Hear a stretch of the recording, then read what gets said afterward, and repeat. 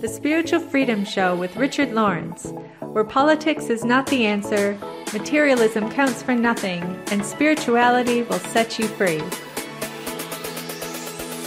I'm Richard Lawrence, and this is an Aetherius podcast.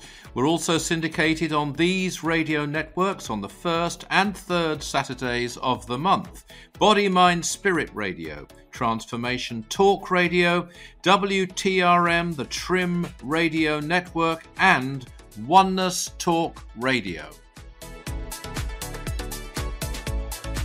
Great to be here with you, Richard. Good to be with you, Darren. So I've got a pretty interesting one here. I think this will be a... I've got no idea what you've got for me. This is a deep point, I think. I was really glad to see it. So this person says, jokes aside, is everything really predetermined, like how we die, our life plan, people we meet, etc.? And I thought this was a great...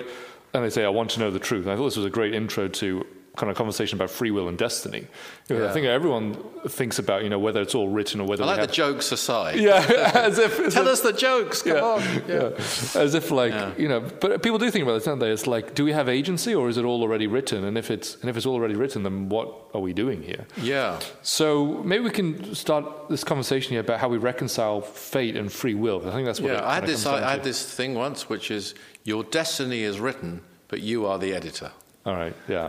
That's it. But it's a bit more than the editor, actually. So yes. So sorry. Ask your question. No, I mean that's it, isn't it? It's like maybe what's the most helpful way to look at this? I guess people trying to reconcile this question about does it matter what I do in life? Do I really have a choice, or is it already predetermined in some way? Yeah. I mean, first of all, let's look at how we are born. I'll tell you an interesting thing. It's slightly off topic. But I've found, it's just a finding that I've come across, that people who are very spiritually inclined will sometimes have an astrological sun sign, and it's only a sun sign, and I'm no astrologer. Chrissy Blaze would know about this. Yeah. But that really doesn't suit their character at all. They might be say they might be a Leo, and yet they're a very retiring, etc., or they might be... an Aries, and yet there might be a Pisces, which is associated with a more emotional sort of person, and they're not at all emotional, or etc. And it's meant to, people take sun signs to determine character to a degree, I believe. Yeah. And I've sort of come to the conclusion, it is relevant to this question, that often a more advanced person, a person who's really taking to the spiritual path, will be more inclined to take a testing path, a path that they need, as opposed to the path that really suits them. There used to be an old thing in the old days that you should choose the path that suits you. And I'm even talking in spiritual things. So if you're a more intellectually inclined person, you might take to the path of Gnani Yoga or wisdom. And if you're more of a psychically orientated person, it could be Raja Yoga. And if you really are a person that relates to helping others, then you do Karma Yoga, etc. And now that's no longer applicable. You take the path through which you can do the most good for others. Simple. What you believe is the path you can do the most good for others. Now, to come to your point, we're born, obviously, with certain lessons we need. And human beings very often try to avoid those lessons. I see, yeah. They aren't naturally, of the disposition to be the way they're born, let's say. And you can understand why with reincarnation, why that would be. But clearly they've chosen this to learn certain lessons. Most people don't look upon life as a learning experience. They look upon it as, how can I be as happy as possible? And quite commonly, they don't find that. I've come across many people who have crises in their life of one kind or another. Could be mental health, could be physical health, could be something else. And through that crisis, they've told me they have found their destiny. Yeah, okay. They were going down the wrong track. It's kind of stopped them in their track. It could even have been a breakdown in certain cases. These people have said this to me, and they found a spirituality in their life. Or even through some, physical impairment. Some people have told me it stopped them, and they then found and they're much happier thereafter. So, long-winded answer, but I would say if you can find what you are meant to do, and then do it. Right. It really is choose well, stand fast, know God. Yeah, no, I think that's great advice. I mean, I can definitely, even see in my own life how there's certain experiences that, consciously I wouldn't have wanted them necessarily, but, obviously there is some deeper purpose to them, which has helped to bring about a certain realization or lesson. And you're right that, we often try to avoid them, but then we also don't necessarily take the lesson, whereas that could be the doorway to our future and our destiny. Yeah. And that being the whole point of it in the first place. But so maybe we can go back to what happens before we're born then? Because you've talked about how we there are certain lessons that we need, right? Yeah.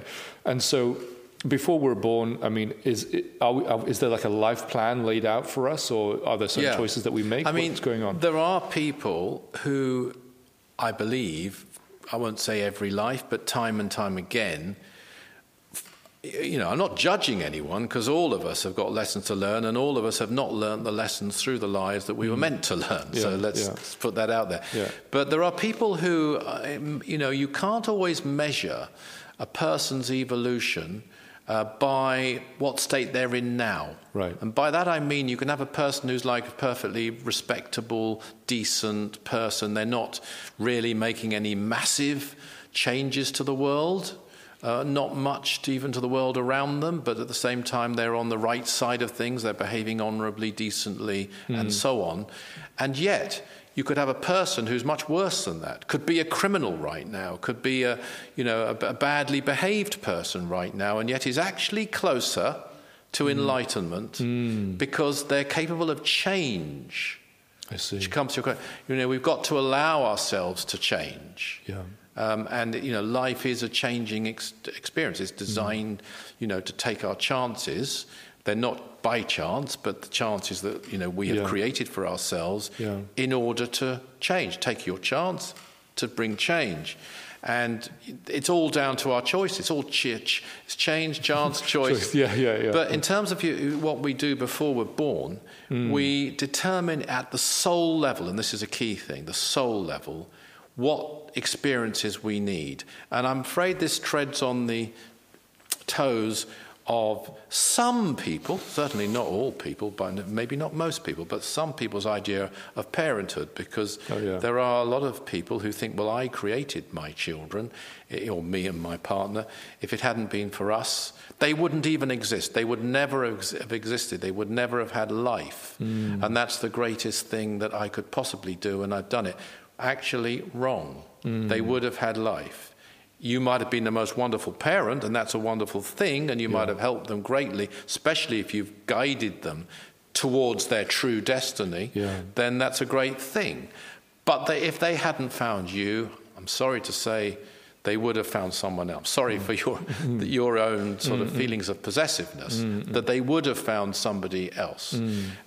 Because the soul is looking for a certain series of experiences, and the soul isn't going to frame those, by the way. It's way above the as it were, inverted commas, the pay grade of even our souls. There are karmic lords, supreme lords of karma, actually, who frame the experience all life needs in this solar system.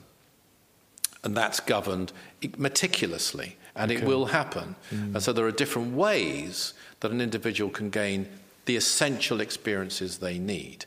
But we'll be born with certain abilities, we'll be born with certain things lacking, depending what we need, and it's all framed carefully for us to learn.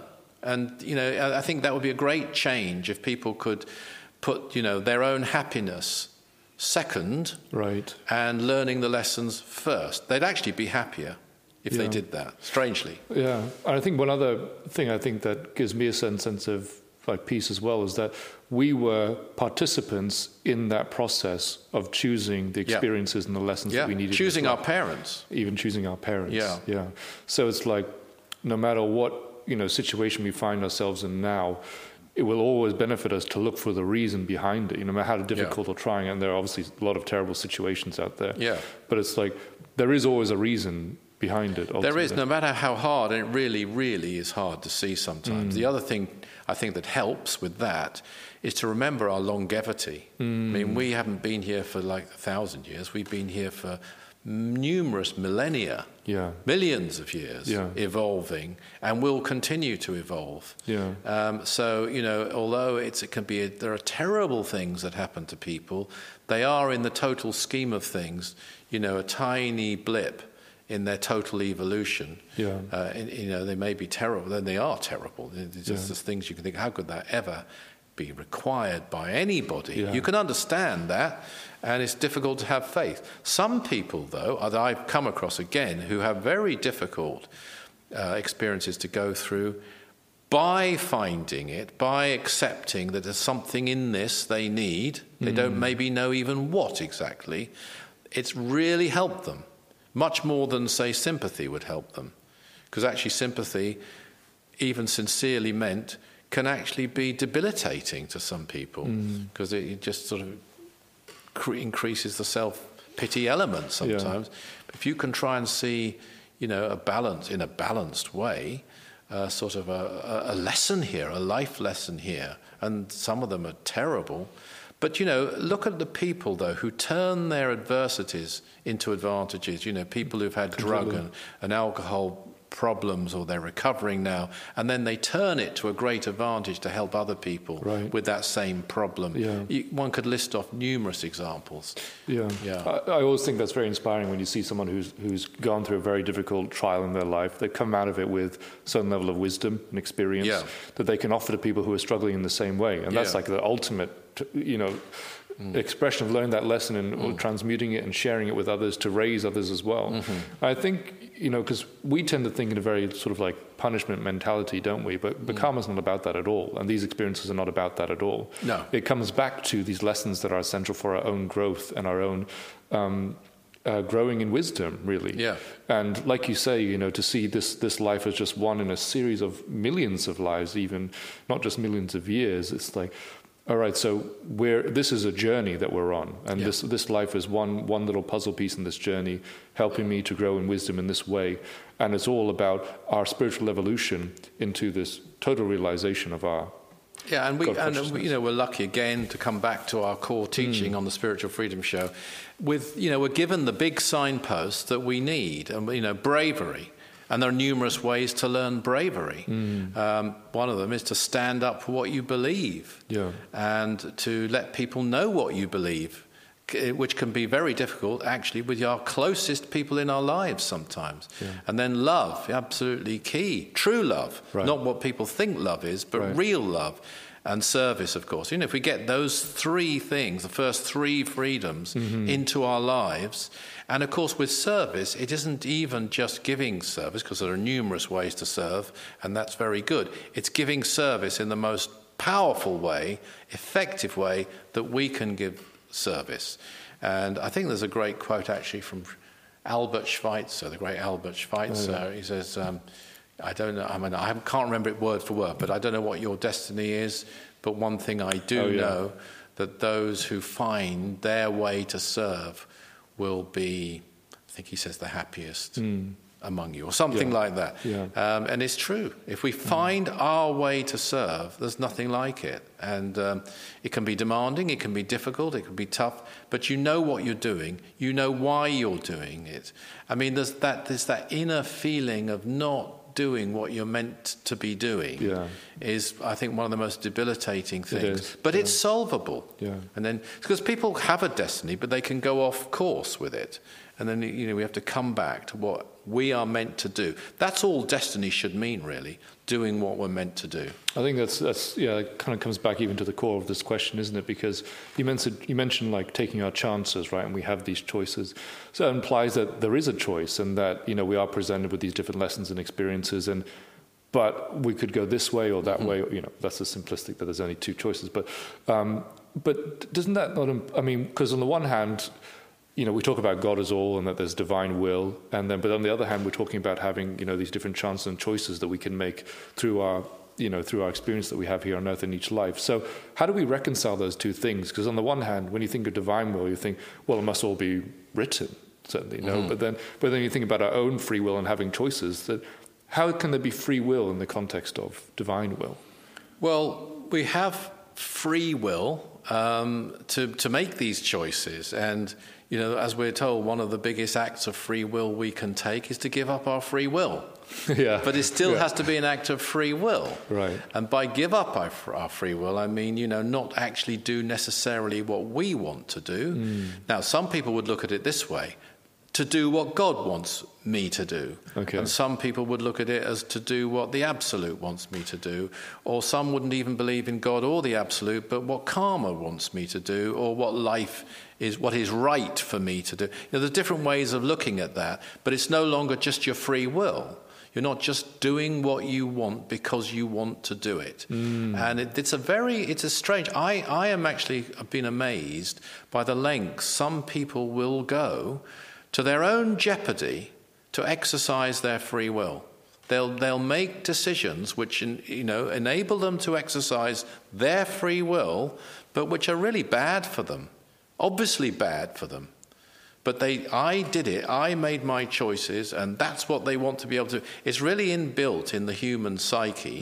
It's an advanced step to go beyond that and saying, look, what am I meant to do? What am I here for? And even the highest calling in the world, you won't get up every morning wanting to do it all the time. Right. Although, if you're fortunate, I consider myself very fortunate, because I've been working for the Aetherius Society since 1978 full time. Okay, yeah. And I still get up in the morning, think, great, I'm going to work for the Aetherius Society. Yeah. So that's, but not all the time. It's not everything you're doing that you really want to do all the time. No one's like that. Yeah. So that's when you're giving up your free will. If it's right, if you're doing the right thing. Another thing I would add to that is some people think that if they're born into a certain way of life. I mean, you get people born into crime syndicates, families, or born into drug-ridden families, or whatever it might be. And of course, some of them are able to break free from that, and it's a wonderful thing to see. But you can also get people born into religions who think, well, because I'm born into this religion, that's what I am. No, you're not. Yeah. That's what you've been raised as, maybe, and now you have a choice. And some people find that... I think it's partly because they don't care very much, not very important to them. It's far more important to them what house they buy, what car they drive, right. And they bother about that. They'll change those things, but they won't bother to change their religion. But I think everyone really is able to make that choice, not even about what they want. I mean, I think Dr. King was very clear that he, at the time of his yoga practice period, which was 10 years of 8 hours a day, he actually wasn't looking to serve at that point in his life. He was looking to find samadhi, which he did. Right. And it's jolly good he did, because he used it to serve entirely, really. Yeah. He gave up the benefit of it in order to serve later. But he admits that. But he knew he had to, and he had a calling, and he did. And in a tiny way, I was the same. I was going down a certain path, only 18, but I was very intent on going down the Raja Yoga path, and then found the Aetherius Society. I could see immediately this was more important. It was going to help others more. But I wasn't like, at first, oh, great. I'm going to have to give that up then. Yeah. But I actually found that everything I gave up, and far, far, far more, I got anyway through this path. Yeah, no, that's a great lesson in there, isn't it? So it's like, we do have a choice. That's the bottom line. We have a choice. But and it's our responsibility to use that choice to advance, to serve, to choose to serve, to choose and to stay with it. That's the difficult thing. And that's what people, they just, it's very rare. It's extremely rare. We're going on a pilgrimage, which everyone's invited to Holston Down, to celebrate the 50th anniversary of that of the start of Operation Prayer Power in that location. We're going on June the 25th, and we'll have a lot of people there, and everybody's absolutely welcome to come. And among the people coming, there's a number of people who were there 50 years ago. Wow! Yeah. Not a big number. I'm going to guess it's going to be in the region of about 10 of the people who come will have actually been there 50 years ago. But those 10 people have stuck to that course in, I think, pretty well ever since, every week pretty much. Wow. Continuing that path. It's a very rare thing for people to stay with any path. And of course, if you're on the wrong path, you shouldn't stay with it. But if it's the right path, that's not enough to make the right choice. You've got to stay with it all the way through to the conclusion, which is to know God. Yeah, and that's not even necessarily one life, is it? And even then, you've got to carry on. Yeah, exactly. Yeah. And that's what we learn in the book, isn't it? That's what we learn there. So we're choosing almost to give up our free will in order to advance, to become closer to God, and we're doing that over life after life after life, not just to the point of realization, but until total amalgamation back with. I mean, you talk about the book, and one of the things that amazed Dr. King, it really did surprise him, is that other teachers, including prominent theosophists and others, don't teach a concept of what you do after you gain enlightenment or nirvana. And I actually think it could be very, very difficult and quite shocking to someone who does enter. I know we're leaping ahead here with nirvana, but the ultimate state of samadhi, whatever you want to call it, the bliss state, so on, total absorption in God or in Brahma. They are led to believe in the old teaching that once you get there, you amalgamated back with divinity. And I think some of those who went down that path must have had a period of adjustment to make at some stage. I don't know. I haven't been there. I haven't done that yet. But we are prepared in this teaching. There's a whole concept here which you don't find, and Dr. King was surprised by this really, in other teachings of gaining an enlightened state, even beyond this book, The Nine Freedoms. These teachings go beyond even that, and then coming out of it, coming down from it in order to serve. And you get it throughout creation, as a matter of fact, all the way through creation. Intelligences who don't need for their own sake. Even the avatars who've come to Earth didn't do so for their karmic benefit. Right. That's the difference between them and us. And that's, in a way, the good thing, actually, about our destiny. And particularly, strange as it may sound, some of the tests is that through those, we are burning up our karma. We're getting closer to divinity.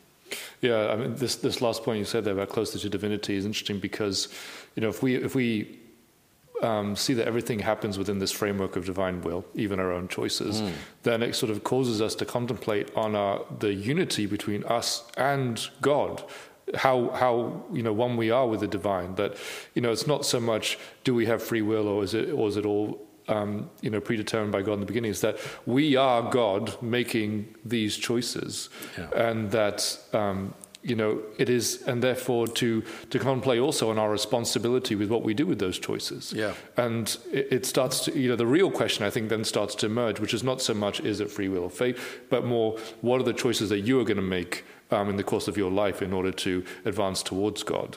Exactly. And I'm going to bet there's people watching this who kind of know what they should do, but don't really want to. Right. And I've come across this many, many times. Yeah. I've come across people who look, I know such and such a thing, and it's really good, and it's what I should be doing, but I don't really want to. What should I do about that? Because a person who wants to do what they're meant to do, a person who wants what they need, is a very fortunate person, karmically fortunate person. Yeah. And I've said to such questioners, well, look, actually, I've got good news for you, which is that actually you do want to do it. You just don't realize it yet. Yes. Your higher self wants it. If it's what you're meant to do, your higher self wants it, because we don't talk much about soul repression on Earth. We talk about sexual repression, mental repression, emotional repression, and so on, but not soul repression. The soul is yearning out, the soul that determined our destiny before we were born is yearning for us, within us, to do what we're meant to be doing. And it's only a question of becoming in tune with that. And I say only, that's quite a step. Yes, and who can claim we're always in tune with it? But there's that wonderful, for those who've ever heard of the New Lord's Prayer, there's a wonderful statement in it, which is, never again will I turn from my inner vision of you. Mm-hmm. That's a request made by the person praying. And that must be possible, or the Master Jesus, who gave that prayer, wouldn't have included it. And so that we have that as an aspiration. If we can then, through spiritual practices, through study, and definitely through experience, if we continue with it, we'll get closer and closer to soul attunement. And then when we have it, we'll want to do what we're born to do. I think that's a fantastic message to end on. That is what we're doing. It's attuning ourselves with our soul in that way. Thank you, Richard. Thank you, Darren. Hey everybody, it's Darren here. Thanks for tuning into the show. Now, if you enjoyed that episode, don't forget to subscribe for more wisdom from the 9 Freedoms. If you'd like to find out more about the 9 Freedoms, about Mars Sector 6 by Dr. George King, go to our website, that's aetherius.org. Richard and I love hearing from you, receiving your comments, your questions on your spiritual experiences, and talking about them on the show. So do write to us, share them with us at spiritualfreedom@richardlawrence.co.uk. Always remember that service is the jewel in the rock of attainment. See you next time.